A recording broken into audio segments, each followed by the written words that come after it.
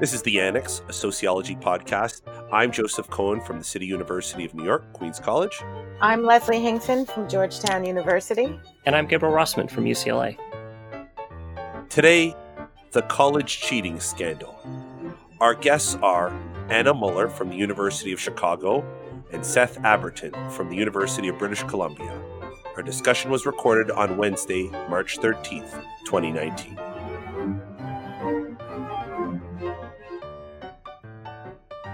So I don't know about you guys, but the issue on top of everyone's list in my world, especially on Twitter, is the college admissions scandal.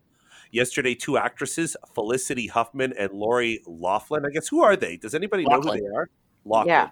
So one was on Desperate Housewives, and one was Aunt Somebody on Full House. Right. And I saw a very funny tweet that showed one of the Olsen twins holding up two revolvers when she was 2 years old, and it says it's time to bust Auntie out of jail. And also the nervous guy from Fargo. He's somehow enmeshed in this. He's Huffman's husband. Right. Oh, that's it. What's his name again? William H. Macy. And many wags. I saw 18 tweets that all said something to the effect of, this is like his character in Coen Brothers movies, but for real, with this kind of Right. Anyhow, let's do some background. So on March 12th, they were charged with being part of a corruption scandal in which people arranged to have ringers take SAT tests for their kids, and they paid off college admissions officers to get their kids into schools. I think you're leaving out that the main thing was bribing college coaches to use some of the recruited athlete slots, and then the person would just never actually show up for the team. Like that. And sometimes these would be people who had never actually played the sport that they were being recruited to play. Just total fraud, right? Yeah. Oh, wow. I did not know that part. And just one other reason for my negative feelings towards college sports in America. Save that for another day.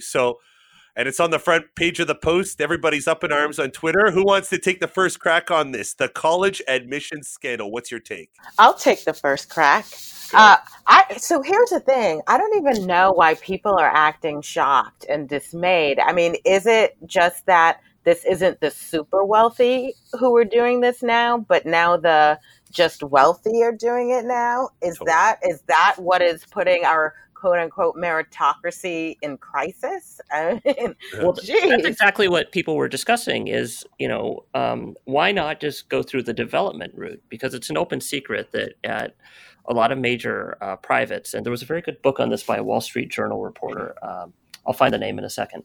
That, development will get you in, that if you give enough money, you'll get in. And actually the book, which was written well before the 2016 election, talks about Jared Kushner as one of the most notable cases. Price of Admissions, that's the name of the book.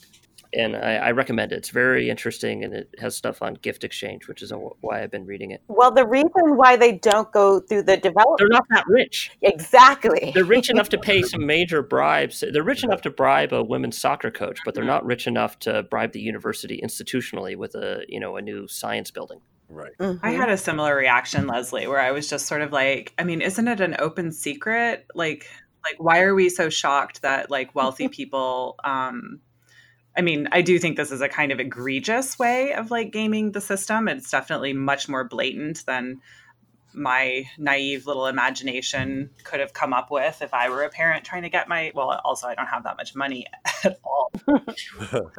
but also there's just a tremendous history of research that documents that privileged youth have many more pathways to, accessing college.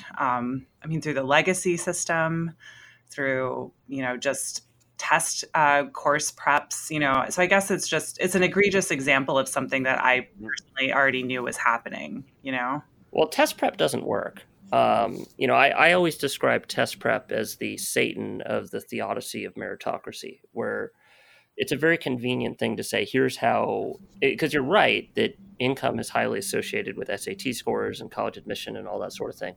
And famously, if you look at really good colleges, they'll admit more from the top 5% than from the first two quartiles, all that sort of thing. But test prep is not the mechanism. Test prep is good for something like 20 to 50 SAT points. So, the thing, people like to blame test prep because it's a very facially plausible mechanism for how income would translate into college admissions, right? It's something that promises to take money and turn it into test scores, and of course, test scores turn into admission. And so you can almost imagine like that arm wrestling meme, where the one arm would say, critics of the college admission system and how it perpetuates inequality, and then the other arm would say test prep companies, and then over the hand it would say, the belief that test prep actually works in raising your SAT score by hundreds of points. But it doesn't. Anytime anyone's actually studied this, it raises your SAT score by well less than 100 points, typically a couple dozen points. Right. And that's not making the difference between, Berkeley and Harvard, or between Berkeley and, Cal State or whatever. Not anywhere close to it. But other things do matter, right? Other things do matter, yes. Like district does matter. Prestige high schools matter. Mm-hmm. Yes, all the extracurricular activities matter. And this scandal was primarily about bribing college coaches. Mm-hmm. Mm-hmm. Although there also was the aspect of maybe not test prep per se, but people paying to basically get their kids to cheat on the SAT. Right. Yeah. So that what surprised me about that is not that there's cheating on the SAT, but that there's cheating on the SAT in the United States. There's been a series of news stories about cheating on the SAT in Asia. And in particular, Reuters had a big story in 2016 talking about how, there's systematic cheating on the SAT, much of which involves test prep companies, and to a certain extent, the admissions offices, institutionally, not just individual officers being bribed, but institutionally, admissions offices are in on it because they want the tuition, and they're kind of taking they want to look the other way, and they're kind of half knowing that the numbers they're getting and the applications they're getting are bullshit. I mean, I actually was not surprised that it was happening in the United States. What I'm surprised at is because I'm quite certain SAT cheating has been going on for quite some time, right? It's just the methods of cheating have changed. I'm surprised that there aren't more stories about this in the American media, right? Right. I was surprised by that too. I think, and I haven't been following Twitter as closely as I normally do, but I was kind of surprised that the bribery and the scholarships has been sort of quieter than the SAT, ACT cheating. I mean, that's a huge deal. And it quickly reminded me, actually, when Anna and I first went into the field in this small affluent community that we call Poplar Grove to study suicide, the first day of interviewing kids, we both, when we debriefed, were just shocked at how much pressure there was to get scholarships for all sorts of, not major sports, not like basketball and football, but that seems like a major pathway to getting into bigger, more prestigious schools. And the fact that this was on ESPN, that's where I actually learned more about the bribery scandal than on Twitter. Seth, do you want to explain how sports works differently in Canada? You're at UBC. I've only been here for a couple of years, so I'm not entirely sure how the scholarship system works. I know that it's got a much more damped down presence on the campus. I know we have a good baseball team. That's about. Did you have them? Like, I remember when I went to school in Canada, there were no athletic scholarships. It was like varsity sports were extracurricular activities. Yeah. When I went to college, I think the only ones I knew of for sure were the major ones, like baseball, football, basketball. I was at Western Michigan for undergrad, and hockey was a pretty big deal too. But I didn't know there were scholarships for like field hockey and soccer. I mean, it makes sense, right? It's a one more path to getting into a university. But at a major school, it's kind of crazy to think that, affluent folks are pursuing scholarships when they could very well pay for the education themselves. Well, and one interesting thing to also add to the conversation is that some of the most elite colleges don't actually give out merit scholarships. They only give out need-based scholarships. Mm-hmm. It's not the same as athletic, but there is this sort of interesting breakdown in between the elite schools that will, give out any merit versus not. I know the idea at my college was basically I went to Wellesley College, which is a sort of elite Seven Sister school outside of Boston. And, they basically say, if you get in, you're, everybody's sort of equal. And so we don't, delineate who's more meritorious than others. But they do give out need-based scholarships. But, to the extent that you're from a community that really places a lot of, emphasis on getting a merit scholarship, that's actually going to, mean that you can't go to some universities who just won't even consider it. One of the things that this story also prompted me to think about, it brought me back to the bell curve. Yes, to the bell curve. And what I was thinking was, for example, someone was bribing someone to get their kid into USC, right? And I was like, what the heck? And I'm like, who does that? Who does that is someone who's convinced in some ways that America is a meritocracy, or that at least people think it's a meritocracy, number one. Number two, if I'm wealthy and successful, that's a sign, it must be a sign that I'm smart, right? Because only those who are smart and who merit it do very well, right? Number three, my kids are going to do well, not because I'm successful, but because, they won the genetic lottery, right? My genes got passed on, right? And if after all of your success and all your great genes, your kid can't get into USC on their own, you're just like, I'm sorry, it would be shameful. So I am willing to go through all of these lengths just to I don't know, meet this expectation that if I'm this successful, I must be smart, I must be deserving, my kid must be smart and deserving too, because otherwise I'm basically a failure. Or you could be looking at regression to the mean type of thing, Yeah, that's what Kieran was saying. He was talking. He had a series of tweets that were talking about his regression to the mean, and in particular the ceaseless struggle against regression to the mean, which is a powerful force. Totally. You even somebody I would say moderately rich, like a celebrity. They could probably keep one or two generations going on some level, but they don't have all the money in the world. Everybody still has to earn money, I think, to keep that foothold in the privileged lifestyle to which they become accustomed. But do you really think there's a payoff to any of this? My general impression is that Americans just way exaggerate what college is about. It's like school. Maybe that's my perspective teaching at CUNY, that it's just school and not this institution that will transform your dud into a star of a child. But what is your take on that? Do you think that there's a real payoff, or do you think it's like a mass delusion? I think that college is a status symbol. And I think that, to sort of neglect that aspect of going to a school like USC or, believe it or not, the University of Texas at Austin, particularly if you're a Texan like myself, those schools have a lot of cultural weight. And I think that for some families, it's just inconceivable that their kid might go to, instead of USC, University of California, Merced or something, even though they might actually grow and, get a good education or whatever from different places. I think there's sort of two processes happening, right? One is a status process and one is, is an actual educational process. I totally agree with that, actually.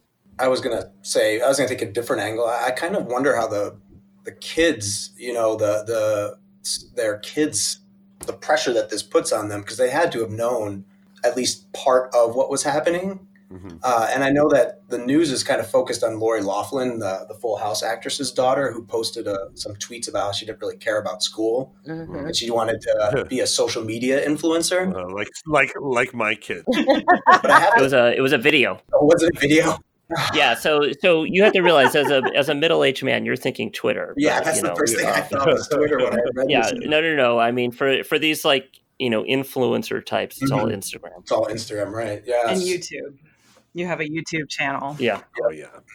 So I just wonder what kind of pressure that puts on these kids too. On top of, I know the status does matter, and having that degree does matter, but I have to think there's some cost to, daddy bribed the coach to send me to school. Now I better not flunk out. Well, it's also like when I hear the arguments for elite schools, I hear it in terms of people, it affecting people's probability of getting extraordinary jobs that are like low probability for everyone. I got to send my kid to Princeton because I want him to work at Goldman Sachs. Like, chances are your kid's not going to work there. And like, if Well, that's somebody out not of true. Yeah, that's Something not like true. 50% of all the Princeton grads went to investment banking or consulting when we were there. Yeah, I was going to say Wellesley had a really strong pathway Mhm. to Wall Street. Yeah, and how many of them were running funds versus like clearing transactions in like I have absolutely no clue because that was right. I was like the rebel econ major who Okay. was not going to Wall Street, but I actually think a lot of them really did they were not doing menial tasks after Wellesley on Wall Street. I have no doubt about it. I've always wondered, though, like I know that my perception of Princeton, and I wasn't an undergraduate there, was that even when you get in there, there's this crazy status hierarchy. And the kids who are going to roll into a Goldman Sachs job are the kids whose dads are already at Goldman Sachs or something like that. And there's But does there have to be a tangible payoff though? I mean, can't status for the sake of status be just as much of a motive? I mean, getting the degree and putting it on your resume, regardless of what your ultimate, economic goals are, it doesn't necessarily mean that it's not important, right? It's not a huge deal. I guess it's weird to me though. Like, for example, I have a cousin who works at the Social Security Administration with a bunch of people who went to Johns Hopkins Law, right? Mm-hmm. And he went to a lower status school. Like, they end up in the same place. So for your hundreds of thousands of dollars in debt, like, what was the payoff ultimately? Yeah, but you're sampling on the dependent variable. Well, you're I don't. snowballing from your cousin who has a middling Well, no, job. If you snowballed from your cousin who, I mean, No, I'm it is overgeneralizing on an N of one. Sampling on the dependent variable is saying a lot of kids from Goldman Sachs got jobs. Therefore, No, you're sampling on the dependent variable by looking at people who work for the Social Security Administration. If you did it the other way and you sampled on who works for Big Law, right? Big Law is notorious for putting a premium on degree pedigree and only hiring people from the top 10, law schools. So if you want to go into Big Law, you have to go to a top 10 law school. No, that'd be sampling on the dependent variable, Gabe, because you'd be looking at the outcome and choosing your sample from that. You'd want to know the percentage of kids who You're looking at people who work at SSA. No, let me finish. Okay. If you look at the percentage of kids who go through pre-law and look at how many of them place in the firm, that's the proper way to measure it, right? Like, you can't work backwards like that. What I'm saying is that a prestigious degree is a necessary but not sufficient condition for some parts of the elite. Yes. And I agree with you that it's not necessarily the modal outcome. I think it is the modal outcome that at least immediately out of school, something like a majority of kids from really prestigious schools do get what in some sense is a high-powered job. They're not necessarily running the firm, but they are working at an important firm straight out of their top 10 law school or straight out of their top 4 Ivies, top 3 Ivy school, but that doesn't mean that everybody does. Well, I guess we'll need an expert. Yeah, I mean, I think there is enough research to say that it is both, that an elite degree does open doors for individuals. But there's also research, by like Michael Gaddis and others that shows that, not everybody benefits from an elite degree to the same extent. Like the job opportunities that are opened by an elite degree. There have been like audit studies of this that showed that, for example, like Black and white students from, who have exactly the same CVs don't necessarily get the same sort of invitations for jobs. But, so, I mean, I think there is enough research like that to say that it's both, but I think it's also sort of a perplexing. It's a difficult thing to study, especially as higher education in and of itself is shifting so much, which we've seen like these massive expansions in higher education, over the past like 20 or 30 years that kind of complicate some of the ways that we can look at these things. But elite degrees matter for sure. But I also really, I take your point that, that is it really worth it? And, I've actually done admissions, like Wellesley has this like admissions network where we interview and recruit for them in our local communities. And I have often said that, no, it's not worth going into like $200,000 worth of debt to go to Wellesley, if you could go to your like local state school. There are lots of different ways to get a great education, and debt is a real problem, so our obsession with elites in the United States is probably, I personally just don't think it's all about, the education that you gain from those places. You do gain pretty powerful networks. You might have a different experience, if you go to a University of Chicago compared to a University of Texas, but I mean, Anna, I think it starts even earlier than that, For sure. right? I mean, I know people who've taken out loans to put their children in basically preschool, right? Because that way they're assured a spot in the kindergarten of this incredibly elite, like private school, right? And incurring that debt, and like tuition at these places are often the same as tuition at, one of the Little Three or the Seven Sisters or the Ivies, right?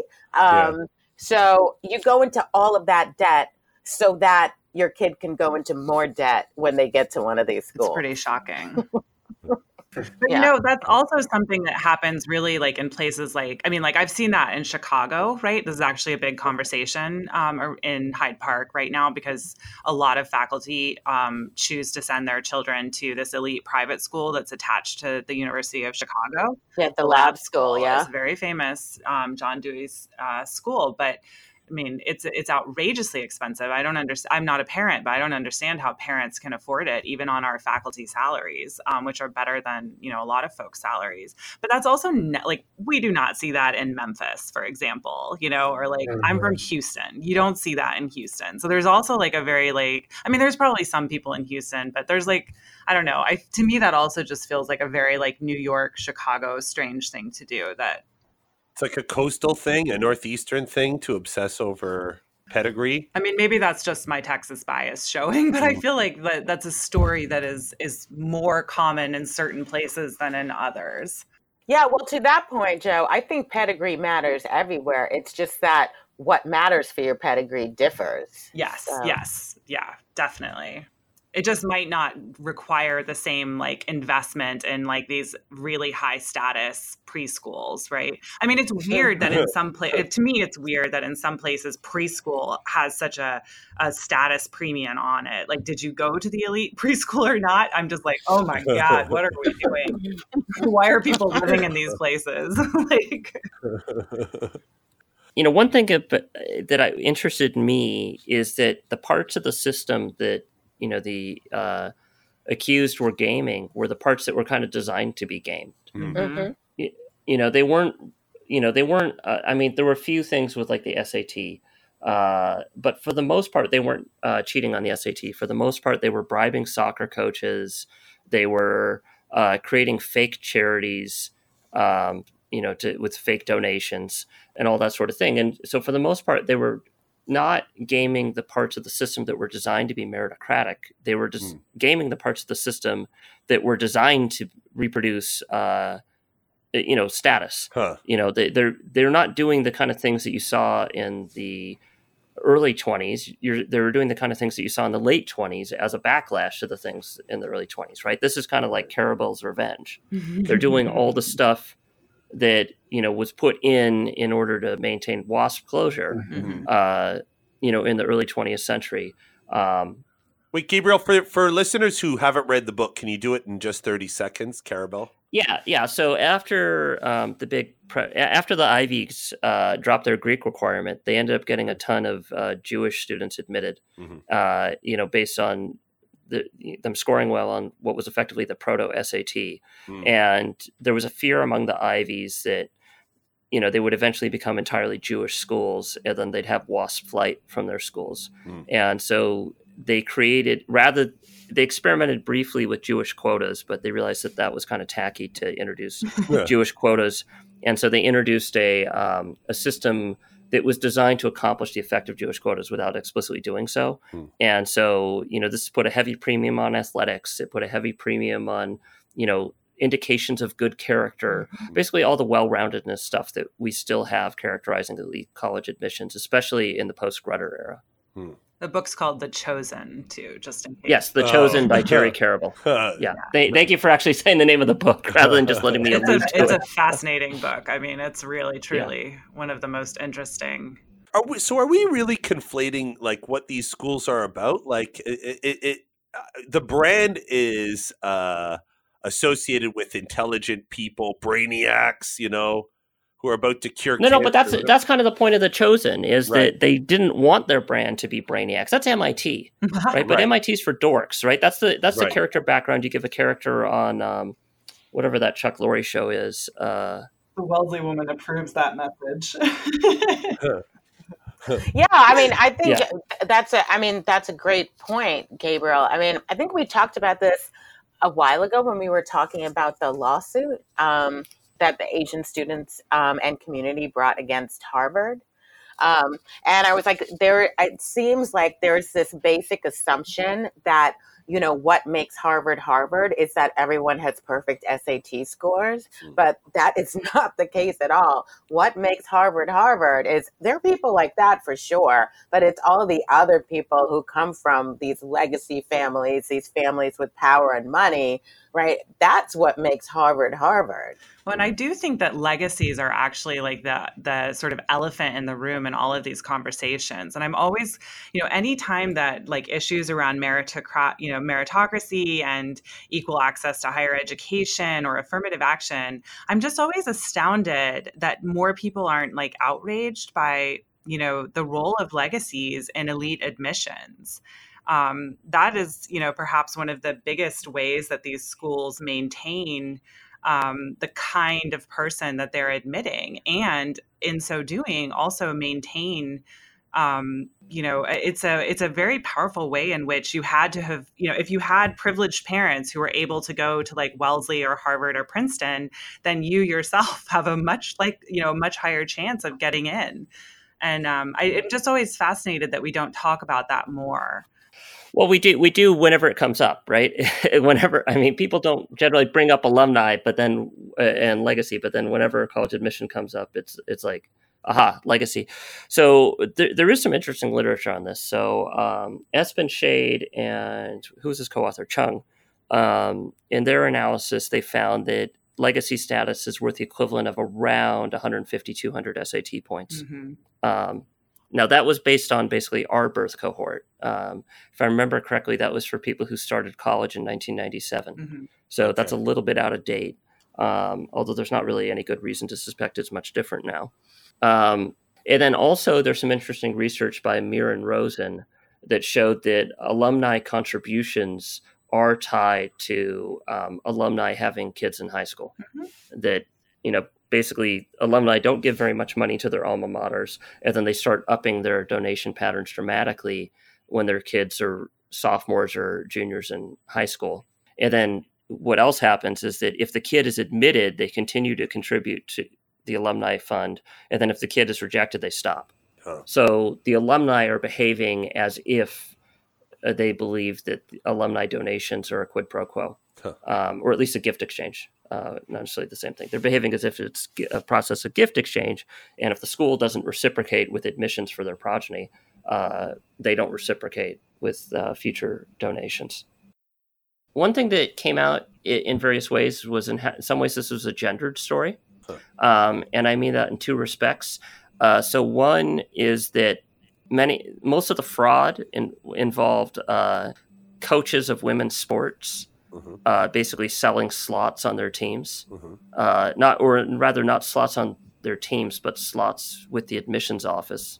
And this struck me as probably a result of schools having women's teams, but there not being much fan interest in them. Mm-hmm. So if the schools via Title IX have an institutional commitment to maintaining large women's sports teams, if for no other reason so that they can tell the Department of Education that their total number of women athletes is as high as their total number of male athletes.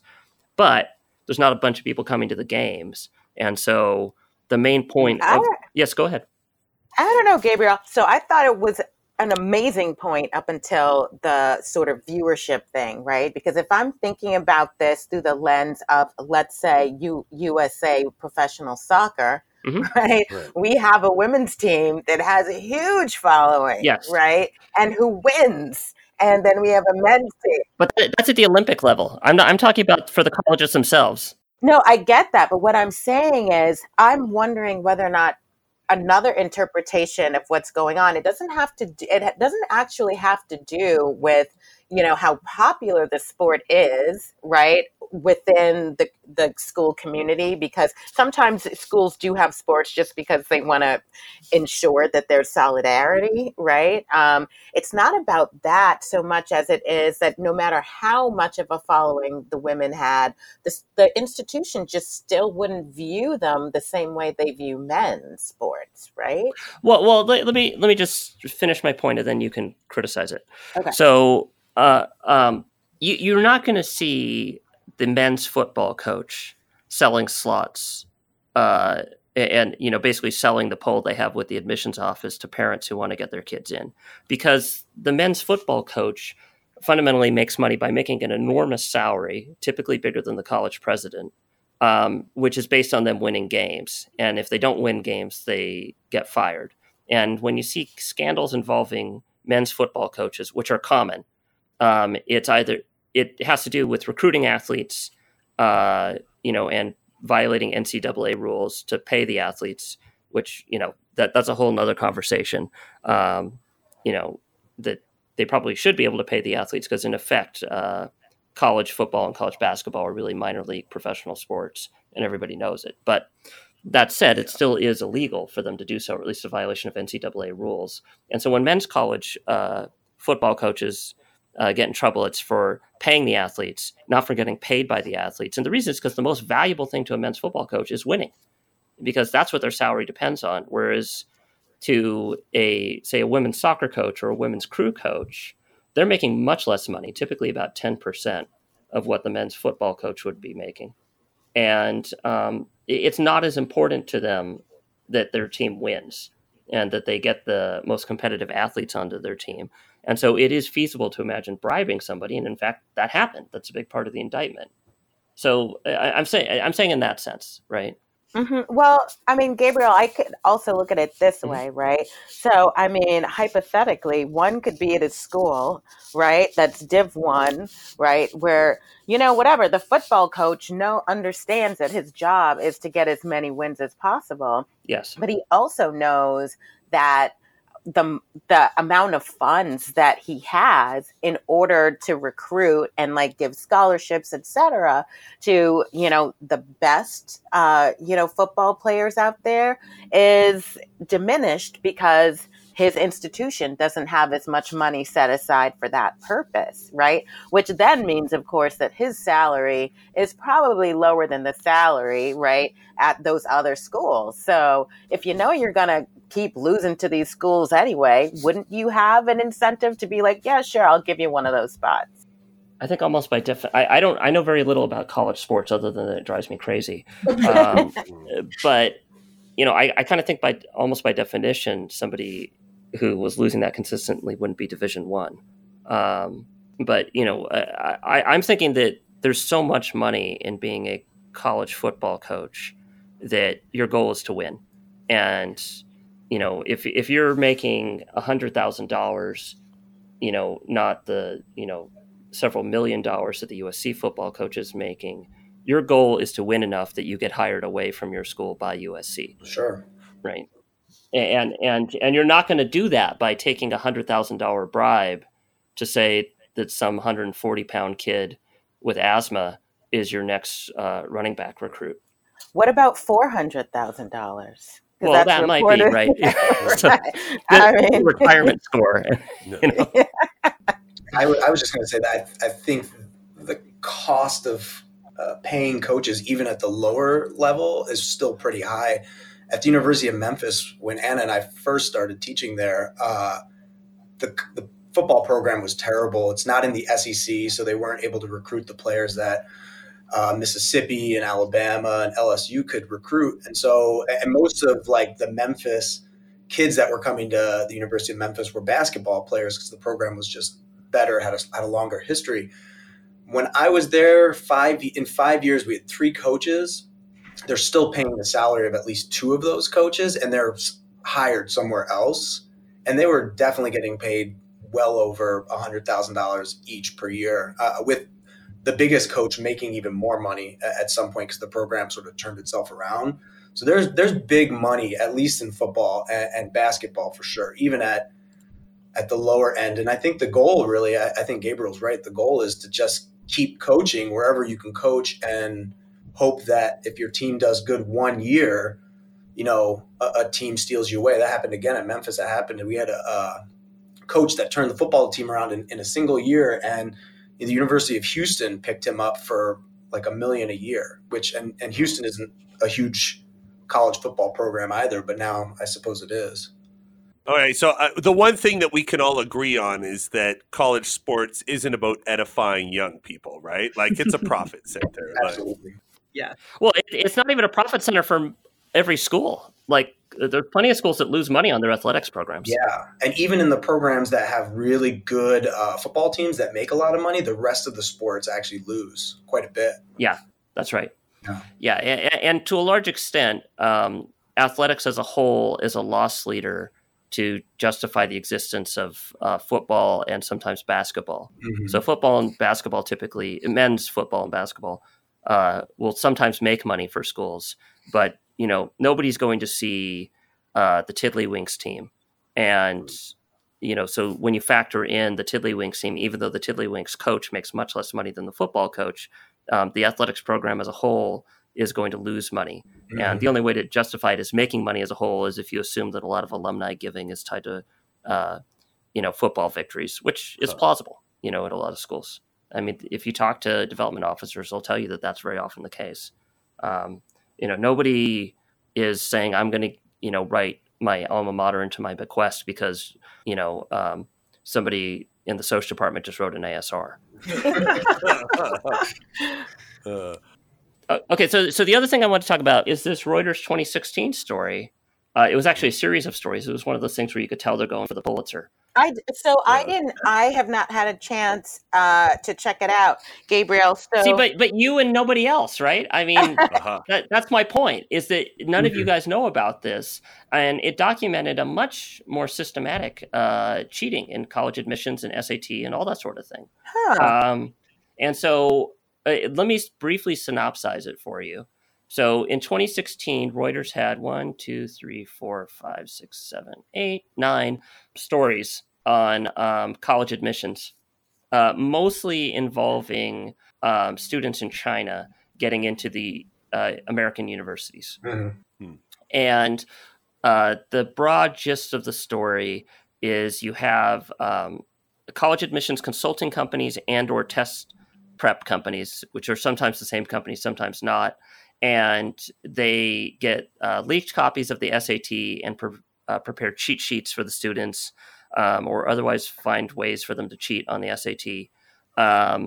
They will flat out write the application essays for students, make up parts of their biographies. Also cheat on the TOEFL, which is the English language test. And then on top of this, there's ties between these companies and admissions officers, especially from kind of middle-ranked U.S. schools who want to get more students because they depend on the tuition money, especially since the financial crisis where, the big story in higher ed is state legislatures aren't funding universities anymore. And so they're financing themselves based on cash, paying customers from overseas. Right. So, the admissions officers know this, and it's mostly they're doing it for the tuition, but there's a certain amount of stuff in that they're taken on junkets and sometimes given honoraria to speak at dubious conferences. So kind of like a pharmaceutical marketing story almost, except with college admissions officers. Mm-hmm. And this is pretty systematic, and it's an open secret, and people don't really care. So anyway, so Reuters wrote the story in 2016. It documents a much more systematic thing than, a few dozen rich kids and celebrity kids getting in to be, Instagram influencers from their dorm room at USC instead of their dorm room at Arizona State. And nobody cared, right? This was not a big deal. And so I had a few hypotheses as to why. So one would be that the story came out in 2016, which, I mean, all of life has been crazy since we touched the orb, but 2016 was a crazy year. And so, media scholars talk about something called a news hole, which is basically a fancy way of saying, you get coverage for less urgent stories when it's a slow news day. And there was not a single slow news day in 2016. In the past 2 years, yeah. Yeah, exactly. I mean, you could also say that's not a slow news day now, right? I mean, you have Paul Manafort going to prison and that sort of thing, but this still blew up. Right. Another thing could be that is something about it being Americans rather than international applicants to American schools. Oh, can I chime in on this one? Yeah. Because here's my thing. First of all, I'll tell you right now, nobody who goes to CUNY gives a crap about anything going on in the public system, right? I'm guessing that the people who are most mad about this are people who are also trying to spend their kids' ways into elite schools too. Oh, absolutely. But they don't have the money to do it. So they moved into their nice segregated suburb, right? And they have their kid playing High or whatever. But they don't have the money to do the bribe, and that's what makes them mad. Yeah, exactly. In the same way that, when people talk about inequality instead of poverty, that really means somebody who makes $150,000 a year is mad at people who make $1 million a year. It doesn't mean it's people who make $28,000 a year are mad at people who make $1 million a year. So anyway, so you had the whole thing of it's international. Another thing is just the celebrity angle, right? If you imagine that there were 2 fewer defendants, right? So you have the exact same story, except there's no Felicity Huffman and no Lori Loughlin. Would this have blown up in the same way? And then the last would be that the Reuters story was just a investigative reporting, whereas this is, a U.S. attorney. And so something about the U.S. attorney actually putting people in jail makes it more newsworthy than it just being a piece of investigative reporting. So anyway, do you guys have any, which of those, and obviously they're not mutually exclusive, but how much power would you assign to each of those as to why this is a massive story and not that many people are aware of the Reuters story? I have another alternative, which is, I mean, something that Seth and I have noticed in suicide research is that we pay a lot more attention to a suicide death that contradicts our expectations for who might die by suicide. And so I could imagine a way in which something that fits, some sort of narrative about what we believe about the deservingness of foreign students just doesn't ruffle feathers the same way as this story about, a bunch of fairly privileged kids, essentially violating our understanding of what the American dream is, right? That is our sort of one of our dominant cultural logics in the United States, right? Hard work earns you entry into an elite college. Whether or not any of these are true is not the point, right? It's that this is how we imagine. And this is, with these celebrity kids or these, elite kids, bribing their way into college, that very much contradicts what we believe is true and good in the United States. And it may be that, we just perceive foreigners as not holding those values to the same extent, or maybe we have particular cultural biases about Asian international students that just isn't quite as shocking. Or we all see them as cash cows. Or we just see them as cash cows. And so it doesn't surprise us that, they're just, that process begins easier. I mean, in fact, I think we definitely, see international students as, very lucrative sources of income to save our... Well, that's the understanding within higher ed. I think if you, walked over to someone in Starbucks and asked them that, they wouldn't necessarily know that. I think that's an open secret within higher ed, right, that foreign students are a cash cow and basically, our profit center. Yeah. But I don't think people in the general public know that. And so I'm not trying to explain why the story blew up in academia. I'm trying to explain why. I mean, this is a huge story, right? You had Good Morning America and, going viral on Twitter and all that. Right. But I think that the other point that we're more believe that we are sort of more distrustful of foreign, students than, American students. That's the point that I really am trying to make. Not that. Sure. I also think, I think Anna's totally right about that. I think there's this presumption that, oh yeah, those people over there, we know that they cheat, right? And it goes back to old tropes about Asians and Chinese in particular in American history and our interactions with them on the international stage. That's number one. But I also think that I also think the second thing is, and now I can't remember what the second thing is because I went down that rabbit hole. Okay, never mind. We should go. I was just going to say that I think the celebrity angle does matter. I mean, I just clicked on CNN. That's how I found the indictment list. And on Twitter, too, everybody's just talking about those two women, those two actresses. And I think it would still be a big deal. I think that when celebrities, especially not like Kim Kardashian celebrities that are kind of trying to shock us, but celebrities who we think we know from their characters do something like this. I mean, my generation grew up with Laura Loughlin in Full House, and she was just like the really nice aunt, right? That was she was straight and she was good, and it's like almost so counterintuitive to think that these people are actually real humans outside of their characters, and so it draws so much attention to them. You've been listening to the Annex, a sociological podcast. Special thank you to Anna Mueller of the University of Chicago and Seth Abrutyn from the University of British Columbia. We're on the web, www.sociocast.org/annex, on Twitter @SociAnnex, and on Facebook, the Annex Sociology Podcast.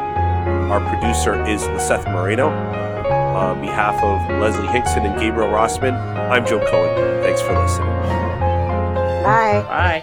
Thanks for having us. Thanks.